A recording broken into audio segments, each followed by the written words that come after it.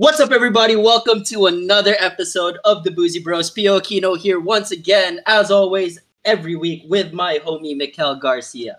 Hey, everybody. Welcome back to another episode. We got a nice two-hit combo for you tonight.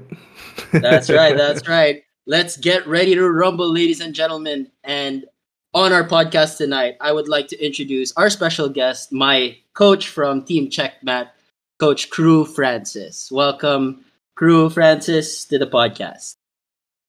Hello, good evening. All right, so intro muna sarili ko. Yes, please. Crew All right. Francis, please So, tell everyone a little bit about yourself. What do you do? Where are you from? all right. Okay. So, mas kilala ako Ronin Crew sa Facebook and sa social media, Ronin Crew. So, my name is Francis Amandi. So, ako ngayon yung Assistant Secretary General ng Muay Thai Association of the Philippines.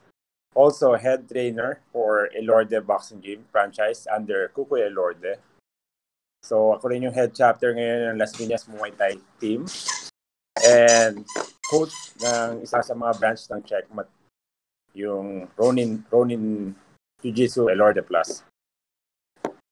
Well, there you go. So, I've known Crew Francis for about 6 years na, no, Crew? 6-7 years or something when I first started my fitness journey with Jiu-Jitsu, MMA, Muay Thai.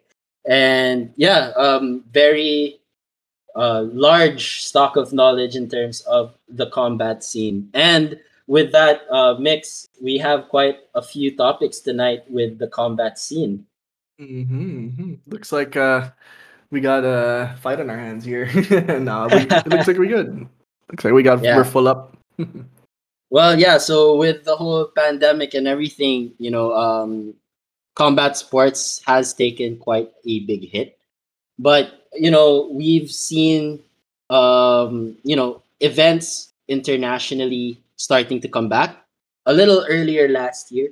But we'll start off with the UFC, one of the biggest organizations or the biggest organizations when it comes to MMA, and they are constantly bringing out events every week almost. I think there's an event now with the UFC. Crew, paano naman nagawa ng UFC yun? Why were they able to do this and control the spread of COVID and still have these events happen? I think yung sa UFC parang ginawa siya sa island, tama? So parang sa isang island or resort yata ni Dana White. So, right, sa Abu Dhabi. Parang nakabubble sila lahat. And I'm not sure, hindi ako ganun ka siguro sabihin ko, ayoko magkamali. Pero i-wave ko na. Hindi ako ganun ka sure. Pero parang most of combat sports or mga MMA na napapanood natin ngayon, parang ginawa na sila lahat, yung bout. And then pinapalabas na lang ng paunti-unti. Oh. One championship, ganun yung nangyari. Parang tapos na yung mga laban. Then, nilalabas siya every week. I'm not UFC. Okay. Pero I think baka ganun yung ginagawa nila. Oh, that's interesting. So, ONE FC, the more local franchise or production for combat scene, the Asian version, I guess we would say for comparison na nakakagawa na din sila ng mga events. And pero all in all, sa tingin mo ba na sustainable yung ginagawa nila ngayon sa combat sports and yung parang sinabi mo, mag-shoot sila lahat ng recording para sa laban tapos unti-unti ilalabas? Or do you think eventually kailangan talaga bumalik yung mga live shows? Of course, syempre, kailangan nating bumalik sa live shows. O, ang daming pinatay nung virtual lang eh. Kumbaga, lahat ng mga fighters na parang before kayang maglaro within the year, kayang maglaro ng mga 3 times, 4 times a year. So ngayon, hindi sila pwedeng mapagbigyan ng ganun karami kasi nga chances yung iba. And then ang factor nung magbabubble training like 15 days. Then before yung laban, nagkakaroon ng mga positive or mga false positive. Right. kailangan magpalit, So, ang laking epekto. Hindi katulad dati na anytime pwede kang kumuha ng kapalit pag merong nagka-problema. Or mas marami yung kayang ilagay sa fight card. Right. And andun na rin, syempre, pasok na rin doon yung mga nanonood. So, ang daming business na doon natanggal eh. Syempre, halimbawa sa Mall of Asia, 'di ba, yung mga entry fee, yung mga paninda doon, yung mga pupuntahan ng mga tao right after, mga kakainan. So, lahat 'yon apektuhan. So, hindi lang yung fighter, kumbaga yung buong business na connected dun sa MMAs. Right. Tapos, well, para sa atin crew, mas lalo na ikaw yung coach ko, malaki din yung tumama sa jiu-jitsu community. Ensayo wala, competition wala. Siguro sa ibang bansa meron, baka may mabigay ka ng examples na tournaments that's still happening now in different parts of the world. Pero here locally, parang shut down lahat. No, actually, hindi ko na babanggitin yung pangalan na. Pero may mga MMA ngayon na nangyayari. Okay. May mga underground na nangyayari ngayon. Fight Club ba? Nakakalusot naman yung ginagawa nila. So, hindi naman natin ikakayaman yung pagbanggit sa pangalan nila. So, wag na natin banggitin. Baka masira pa sila. Anyway, may mga pero syempre, sobrang laki nung nawala na ano sa atin, di ba? Na oras sa atin, tsaka panahon sa atin na lahat hindi makapag-training. Tama. Pero, may mga nangyayaring laban. Sige, go ahead. May nangyayari. Okay. Pero, well, with that naman, more for experience na lang yun ng mga fighters natin locally. Not necessarily na, kasi, syempre, dapat tagu siya eh. So, yung mga in the know lang yung makakalaman or makaka-participate. But then, sa tingin mo ba, pangtulong yun for the industry or pangtulong yun sa fighter? Kasi, sa opinion ko, mukhang mas tinutulungan lang yung fighter para hindi sila maging stagnant, para hindi sila nawalan ng ensayo, nawalan ng chance na mag-improve. Yun talaga. Kasi like yung mga nakausap ko ng mga promoter na yan ng underground, sinasabi naman talaga nila yung mga sponsors ngayon talagang wala rin mailabas. So, ginagawa na lang nila yung events para nga lang makapaglaro ng tuloy-tuloy yung mga fighters. In terms of training naman kasi, wala namang problema sa training dahil yung mga fighters natin is naka-in-house sa mga gym nila, mga respective clubs nila. So, tuloy-tuloy yung training. Pero, syempre, pag wala yung laro, hindi mo rin may angat yung level nung yung skills mo pag nawala yung laro. So, yung mga promoter na to na nagpapa-underground is talagang tulong na lang to na hindi maging stagnant or hindi mawala sa tono yung mga fighters natin. Okay. So, balik tayo sa UFC. Hindi ko alam kung nakita mo yung laban, pero yung laban ni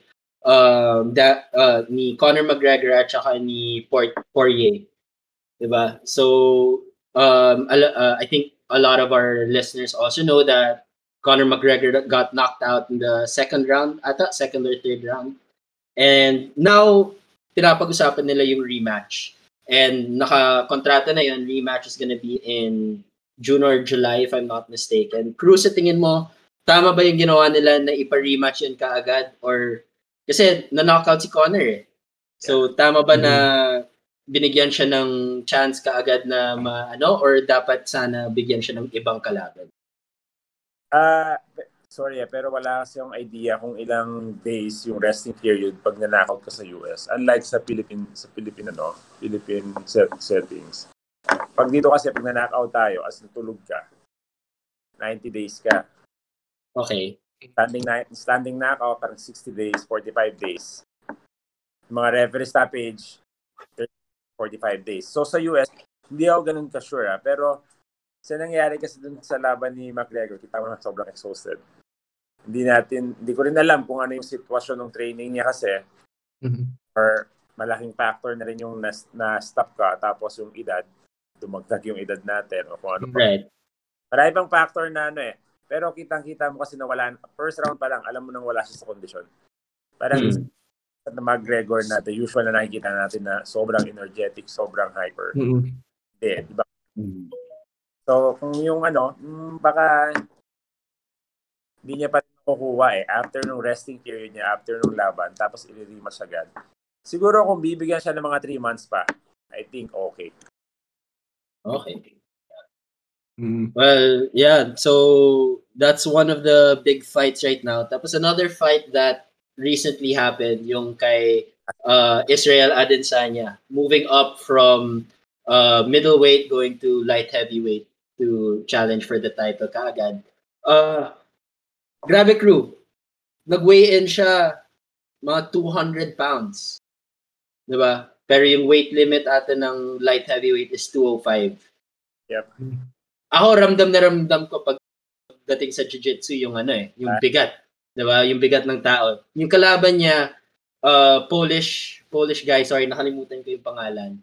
Pero nag-weigh in siya at 205, so malamang pagdating niya sa fight, nasa 220, 225 yan. Yeah. Right? So, tama ba ibigay yung mga laban na yan sa mga fighters? Siyempre, ibang usapan kasi champion din si Israel. The middleweight champion siya. But then to move up like that and to have such a big disadvantage in terms of weight, should the promoter come in para protektahan din yung fighter, or discretion na din yun ng fighter para gawin? Ang MMA scene kasi natin ngayon, parang, especially US, more on business to. Ano yung mas maingay na pangalan? Ano yung mas kakagatin ng taong matchup? So, kung tatanungin natin yung safety, syempre, like si Adesanya, never siyang umakyat ng 200 pounds Never siyang, as in, kahit na nag-upload, never siyang naging bloated na ganun. Then yung kalaban niya is yun yung talagang walking weight. Yun yung fighting weight na kaya mag-angat pa. Hindi mag-angat pa ng 10 to 20 pounds.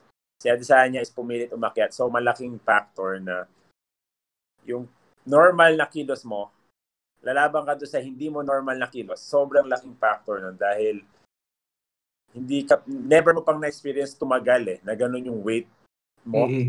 And then 100% syempre kung nag-intake ka ng fats, alam mo na yung pakiramdam ng katawan mo pag marami sa protein, fats, sobrang bagal. So, pati yung oxygen intake mo, naapektuhan yan pagdating ng mga ilang minuto lang na active ka. Kasi hindi katawan. So, for me, magdagdag kasi, mag-akyat is wala namang problema kung safe or hindi yung atleta. Pero yung lumaban sa ganung weight, hindi safe. Yun lang yun.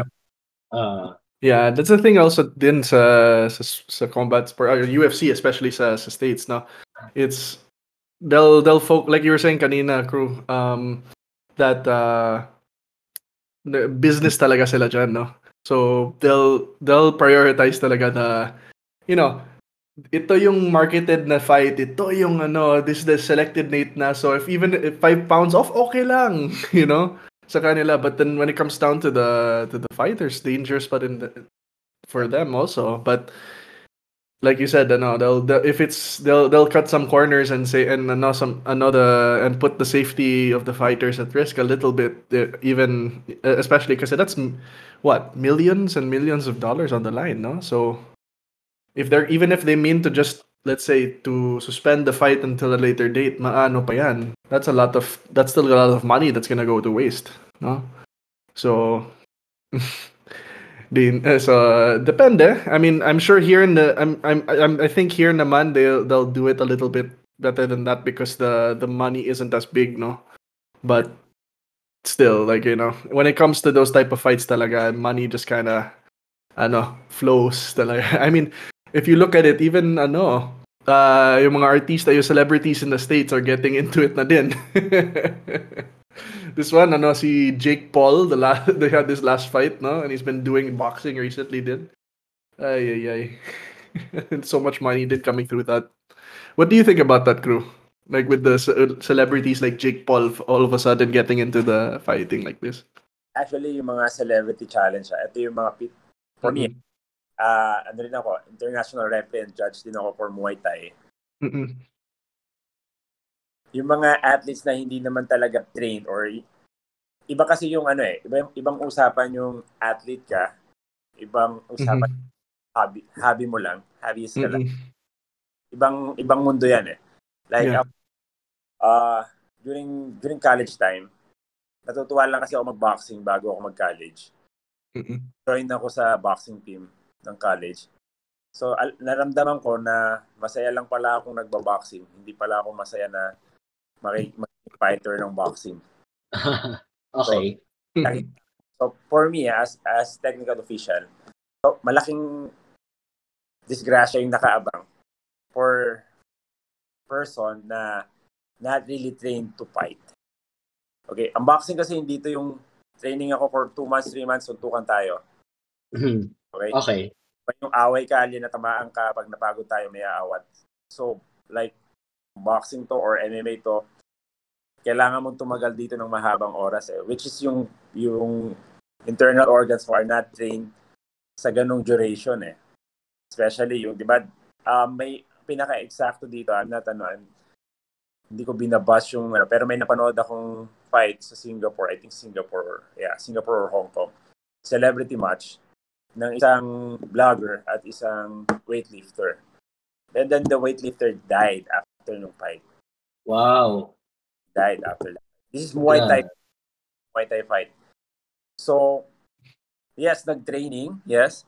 Si vlogger is nag-training, like cliente training. Si weightlifter is nag-training, like client training.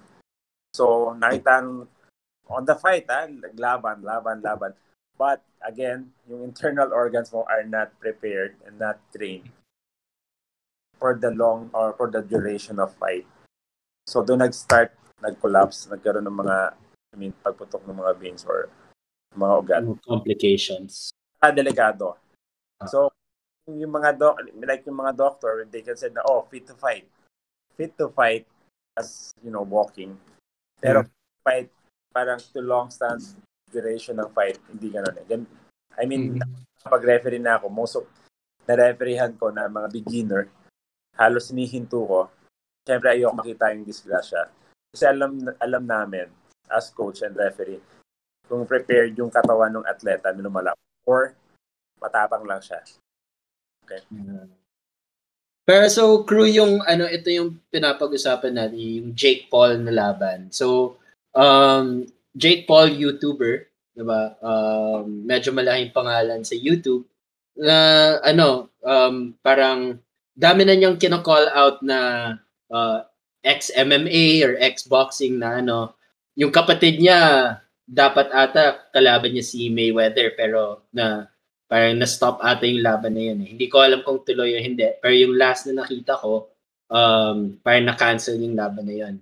Pero yung kalaban ni Jake Paul, yung huling kalaban niya, si Ben Askren. So, former One Championship champion, former UFC fighter. Natalo si Ben Askren. Pero wrestler number one ni Ben Askren, yung top talaga niya na martial art would be wrestling, not boxing, right? So, parang pagdating dito na yung mga influencers yung pumapasok sa paglaban, mas lalo na part of, malaking institution din yung company ng Elorde, diba? Very known for boxing dito sa Philippines. So, tingin mo ba na pumapangit yung image ng boxing dahil sa mga event na to? Actually, kumbaga kumbaga sa sahog ng ulam, seasoning lang yan eh. So, hindi naman siya pumapangit. Kumbaga yun yung hindi siya gray part. Parang siya parang may maipasok. Variety lang. Meron lang mapag-usapan na gano'n. Hindi lang puro boxingerong magagaling. So again, business pa rin to. Right. So, kung ano yung maingay na pangalan pa rin na kunin ng promoter, syempre si YouTuber, wala naman siya ng malaki dyan. At Kanya pa si Ben Askren. May mga ganong agreement kasi bago diba, like ako, Ben Askren, operan mo ako ng malaki. And then, ano pa yung mas makukuha ko dyan? Mga ganon. Pero sa box, hindi naman siya masyadong pinapansin. Lalo na sa Pilipinas, kasi alam mo na yung mga Pilipino, yung mga ganyang katuwaan yan pag nakakita ka ng beginner sa boxing, di ba? Mas marami pang viewer ang beginner sa YouTube kaysa sa mga pro. Sabagay. Yeah. Ganun lang siya. Hindi naman siya nakakasira, pero katuwaan, kumbaga. Okay. Yeah, well, so crew... Yeah. Oh, go ahead, Nix. No, kasi it also depends kasi din like if you look at situations na parang this last one with Paul and Askren, no? Like if you look at everything talaga, and you look at even yung mga videos of Ben Askren like training and ganon to get to the fight, he wasn't taking it seriously talaga. You can see that he wasn't, even in the fight talaga, you can see talaga he was not in shape. He was and even like earlier in the round that they were fighting, you could tell he was already getting tired na agad. Right. No, it's like whatever the case, it's not that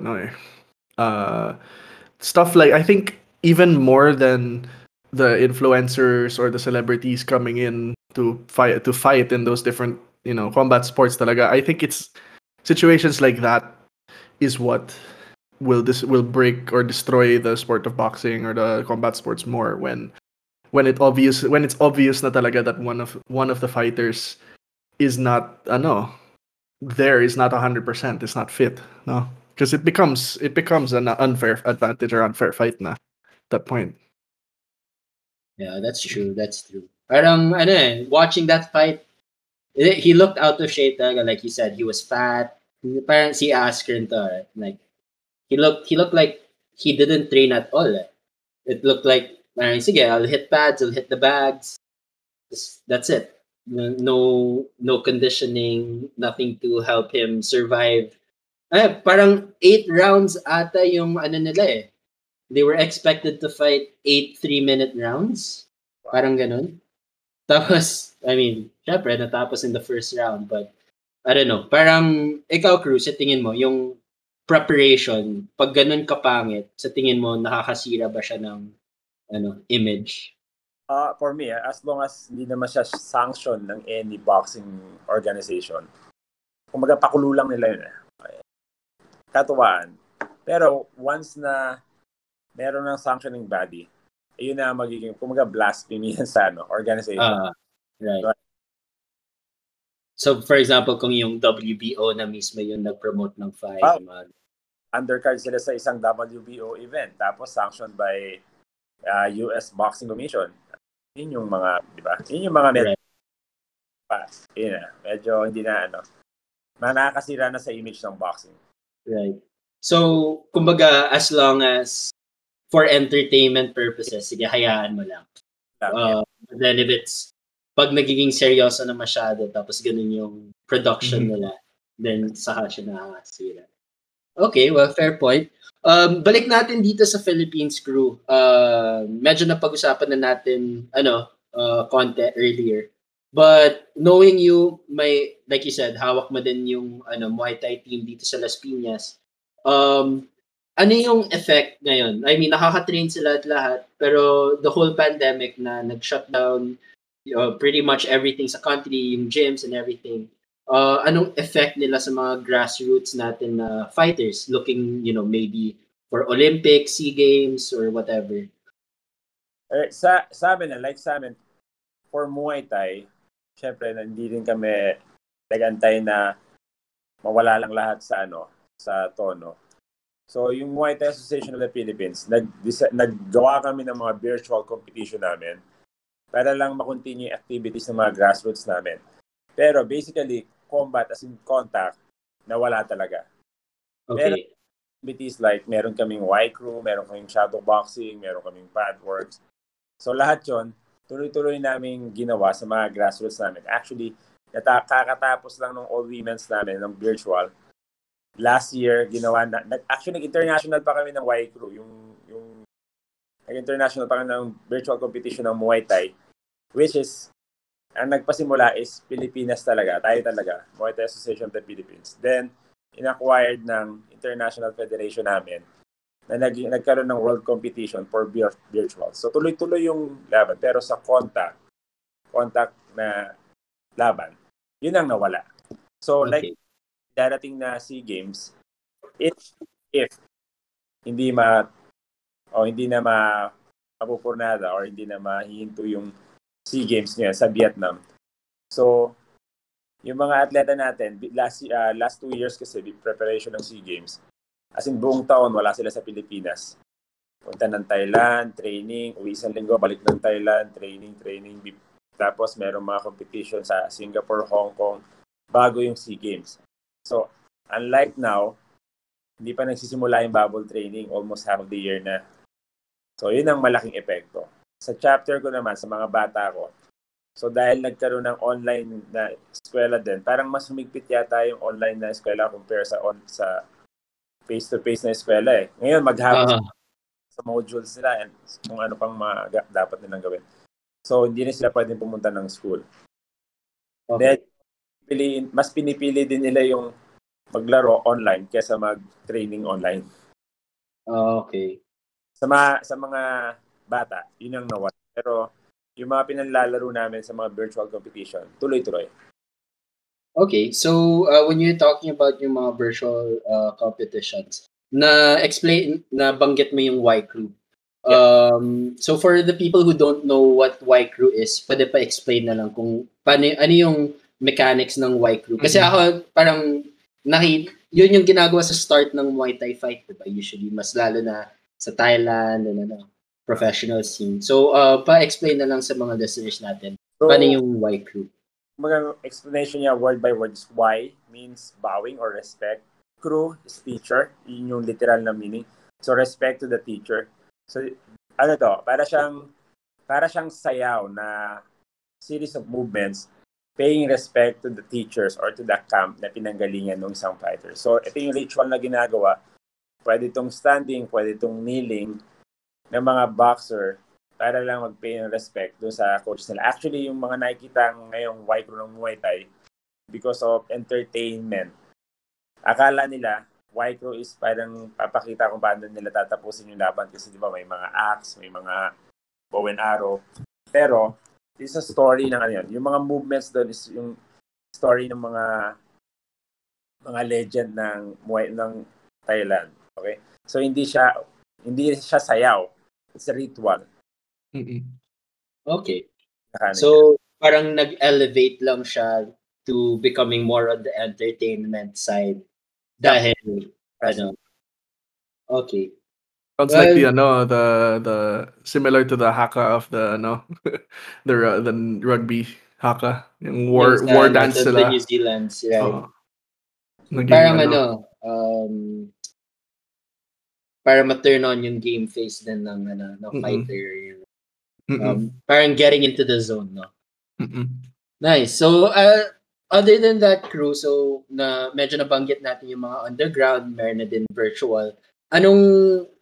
Syempre, malaking tama din tong pandemic sa mga pros natin. Syempre, I mean, for example, siguro yung mga mas malaki na pro, mas may kaya sila para lumaban sa ibang bansa. Pero yung mga amateur to pro level or starting out pa lang na pro, ang laking nawala sa kanila. Opportunity to fight, opportunity to join promotion or, for example, yung 1FC. Kasi may parang sila, 'di ba? Hindi na sila nakakagawa ng event dito. Ano nang ginagawa ng mga pro athletes natin or yung amateur na gusto mag-climb sa pro level? Anong ginagawa nila para hindi sila maiwan? Okay, like again, yung karamihan like sa amin sa Ilorde, naka-in-house yung mga amateur preparing to become pro boxers, naka-in-house yan. Then pati yung mga pro boxers namin. So, ngayon naman, like kami sa Ilorde, meron kaming mga events na ginagawa outside Manila. Kasi Manila lang naman ang bawal ang contact sports. So, like meron kami supposedly Saturday na urong ng May 1.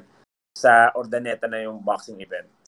Yung mga MMA fighter, yung mga underground, so tuloy-tuloy yung preparation nila. Like, yung mga alaga ko, naglalaro din. So, tuloy-tuloy lang yung training ng mga gusto talagang lumaban. Pero yung mga grassroots natin na, alam mo yun, yung gusto lang mag-try ng contact sports o ng Muay Thai, yun talaga yung nawala. Yung other athletes naman namin, especially nung unang-unang bugso nung pandemic, so tinuruan naman namin maging entrepreneur. So like si Muay Thai Association of the Philippines is nagpahiram ng mga pera para kung anong gusto niyong gawing business. Yung iba nagtinda ng mga prutas, gulay, isda, karne. Kung ano pang magagawa nila doon sa pera bilang entrepreneur. As in, naging effective naman, no? Kasi hindi talaga pwedeng mag-training before, di ba? So, mas lalo na earlier sa wala pa eh. So, nag-business na lang. Yung iba nag-online business. Yung iba, tuloy-tuloy ngayon kumikita. Yung iba naman, unti-unti nang bumabalik doon sa mga gym na nakakapag-training sila. Yung iba, nagtayo na lang ng sariling gym sa bahay, nag-set up ng bag or gamit. So yung mga yung ibang fighters, they were able to take that donation and parang set up their own personal gym para hindi sila maiwan and everything. So at least may tuloy-tuloy yung nila. Tapos so with that naman, may nagkaroon ba na problem for, let's say, hindi ko na lang babanggitin yung pangalan, pero yung isang fighter na kilala natin, crew, na dapat aangat na sa isang promotion, something like that, bigla nawala kasi bawal na pumasok dito sa Philippines. Ngayon, anong pwede nating gawin or anong pwede niyang gawin para may opportunity na siya umangat pero bigla nawala. So, paano siya mag-cope with the fact na nandun na siya, tapos babalik siya dito sa world na hindi siya makakalaban in the stage na gusto niya or yung goal niya na competition? So, right now, yun din. Siyempre, kinausap din namin yung mga fighters, especially, di ba, may UKC tayo, di ba? Hindi lang, so yung mga fighters na nagme-message, kinausap din namin. So, for now, hindi tayo makakapaglaro. So, the best way na pwede natin gawin is magturo. Share nyo yung, kung meron kayong mga kapitbahay lang or yung dyan lang naman na pwede kayong magkita-kita na, kumbaga, yung kilala nyo naman na safe, na wala naman talagang, walang nararamdaman kahit anong sakit. So, mag-training na kayo. So, yung fighter na isang alaga ko na ipaakyat na yan Paakyat na talaga yung career niya Yun din, kinausap ko na lang talaga ng masinsinan na so, hihinto yung momentum mo sa career mo. Pero, syempre, hindi natin ihinto yung momentum ng training mo o pag-angat din ng skills mo. So, tinuruan ko na lang siya na tumayo as coach. So, mag-share ka dyan sa mga kasama mo sa gym para nare-review mo rin yung skills mo. Anything na kailangan mong itanong or kailangan nating i-discuss, i-message mo lang ako, then tuloy-tuloy yung training. Tuloy-tuloy pa rin. So, ngayon, parang mas na-embrace niya na mag-share. Since wala talagang magagawa pa ngayon. Mag-share nung skills niya. So, nare-review siya na napifinish yung galaw niya. Nag-aabang lang talaga kung kailan ulit mag-start yung laban niya. Pero syempre, very frustrating talaga sa simula. So, ikaw may mga hawak ka na din na trainers, pero ikaw mismo, trainer ka din. Coach ka for different martial arts, Muay Thai, Jiu-Jitsu, MMA as a whole. Ngayon, paano ka nag-adapt sa situation? For example, ako, nag-online training ako as a strength and conditioning coach. Pero medyo iba yung mahirap mag-coach online as combat So, paano nag-adapt yung situation mo? Or paano ka nag-adapt sa situation mo? So, personal muna na, syempre, yung pag-aakitaan ko muna, online din ako. And then, meron yung mga clients, mga loyal clients, and trusted din naman nila ako in terms of yung health ko. na pwede ko silang puntahan. So I'm handling like 5 clients. Sila lang at as hindi na ako tumanggap ng kahit sino. And then yun lang, nagpapaswab ako every week, twice a week. Then pag kailangan na talaga kailangan magpahinga rin, nagpapahinga although wala namang sakit. Pero pag may nararamdaman, halimbawa over fatigue, nagpapahinga ako. So yung mga online classes ko, nung una, may mga nagpapamuay Thai. Pero as in, shutdown ko na agad. Sabi ko, hindi uubra yung online Muay Thai, especially combat. So, yun lang. Nag-handle lang ako ng 5. Then, yung iba naman, nagpapa-advise lang sa akin, papaset up ng mga gamit sa gym. Binibigyan ko na lang ng program. So, gano'n na nangyayari. Then, syempre, yung pag-adapt doon sa, like, halimbawa, kailangan din ako nag-ensayo eh. Right. Wala namang problema kasi naka-access ako sa gym. Then nagdadala ako ng mga supplies ng mga trainers na na-lockdown. So nakapag-ensayo pa rin. Yun lang talaga yung sa profession ko na pagtuturo. Nag-maintain na lang talaga ng mga kliyente na na sigurado ako na healthy naman sila, wala silang sakit or sigurado rin sila sa akin na honest to honest. Lahat kami safe pag nag-training kami. Okay. Well, so idala din natin dun sa other martial art mo crew, yung sa jiu-jitsu. Kasi yun yung isang, I feel lumalaki na din yung jiu-jitsu dito sa Philippines eh. Mas lalo na before nag-hit yung pandemic, dapat nationals ulit tayo sa MOA. Tama ba yan? MOA or sa Ayala? So, nagpe-prepare tayo for that, and anong ginagawa ng jiu-jitsu community ng Philippines ngayon? Walang nakaka-ensayo, walang nakaka-compete. So, anong ginagawa nila to stay sharp? Okay, based sa mga nakita kong my day ng mga kaibigan natin sa jiu-jitsu. Pero anyway, sa team lang natin, so talagang shutdown. Siyempre, gusto ng head coach natin na safe lahat. Kumbaga, walang puputok na pangalan na sa checkmat may nagka-COVID, nagkahawaan. So walang ganun mangyayari. So yung natin na nakikita ko naman kung sino yung mga magkakamag-anak, magkakasama naman sa bahay, tuloy-tuloy nagde-training din naman. So talagang shutdown kasi alam mo naman ng jiu-jitsu, talagang sobrang close contact. Kung contact sport tayo, yung very close contact. So, yung kumbaga safe yung health ng lahat, safe yung pangalan ng team. Kumbaga shutdown talaga yung training. Right. So sa tingin mo within, let's say, lagyan natin ng tatlong period of time. So in 3 months, 6 months, and 1 year. Saan na pupunta yung state natin in terms of combat sports as a whole, number 1, dito sa Philippines. And number 2, yung mga institutions like Ilorde, like Checkmat, yung mga gyms. Sa na ba tayo, or sa tingin mo tatagal pa to? Okay, sorry.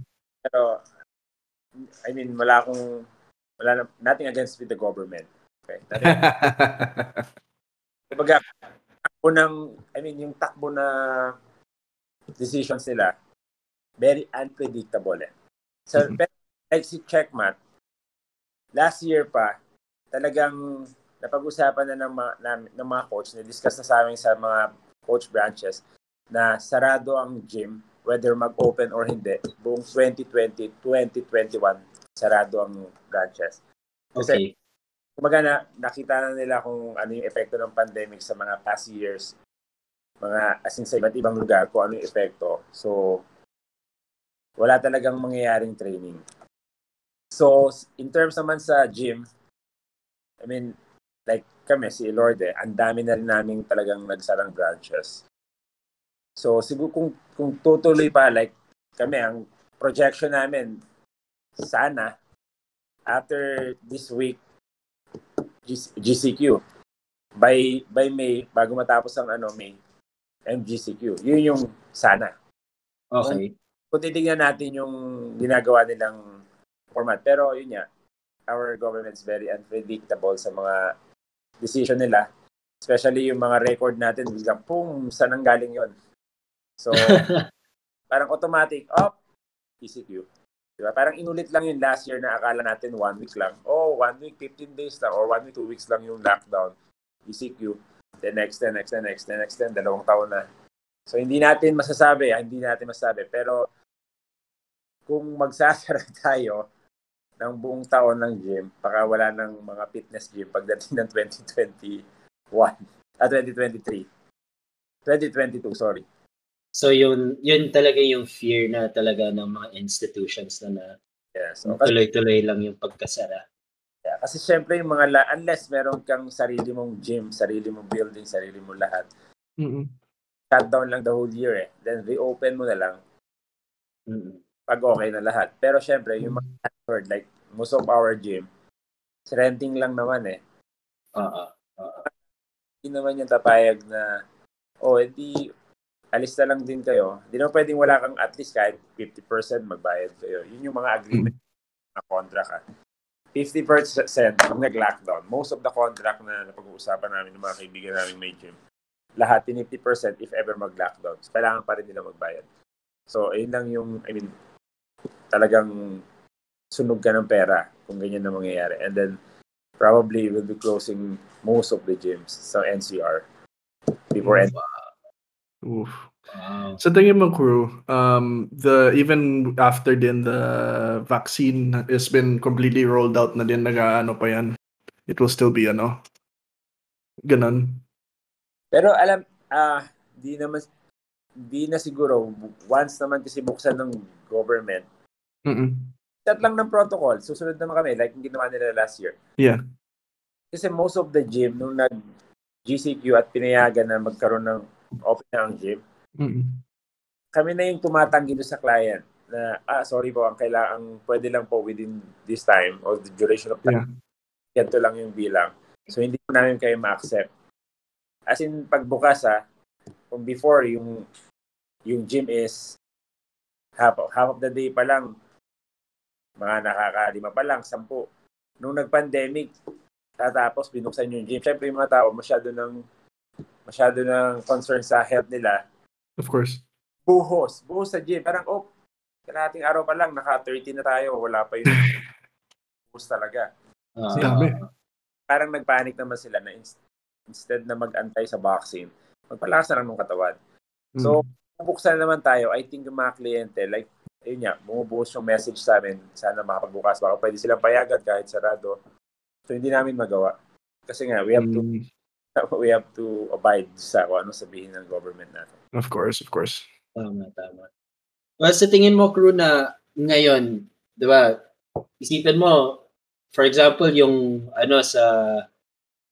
sa Ilorde, sa Checkmat, pag mag-sign up ka for Jiu-Jitsu, may membership yan or may payment for the class. So tingin mo, since umabot na almost a year and a few months na sa pandemic na naka-shutdown, na wala naman nakakapasok, sa tingin mo, good investment ba sa mga tao na bili na kayo ng sarili nyong equipment at magpa-kondisyon or mag-workout na lang kayo sa bahay imbes na antay pa na magbukas yung mga gyms?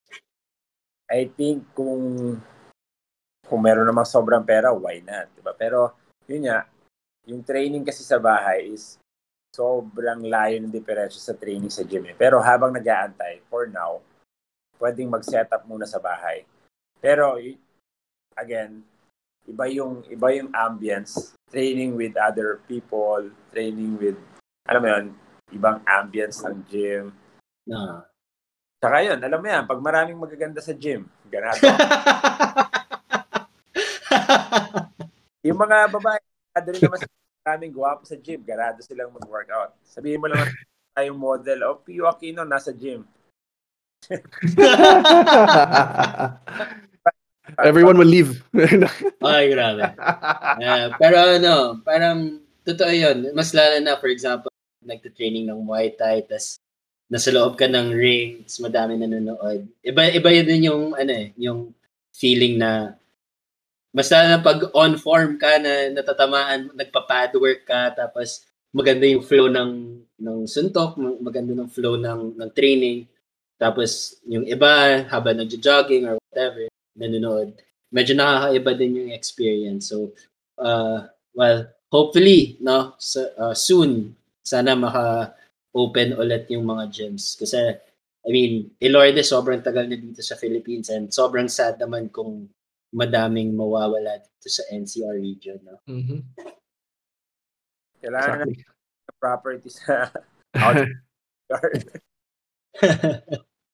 hanap na tayo outside NCR. Tayo.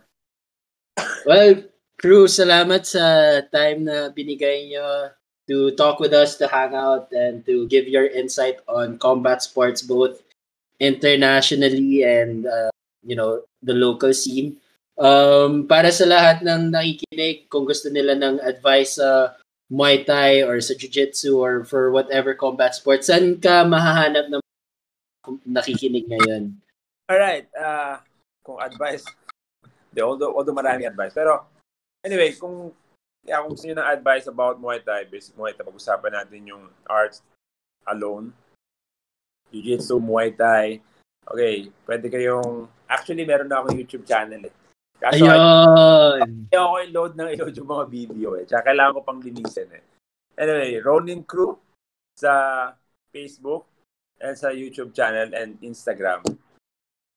So, pag nakita kayo ng likod na may dragon. Yun!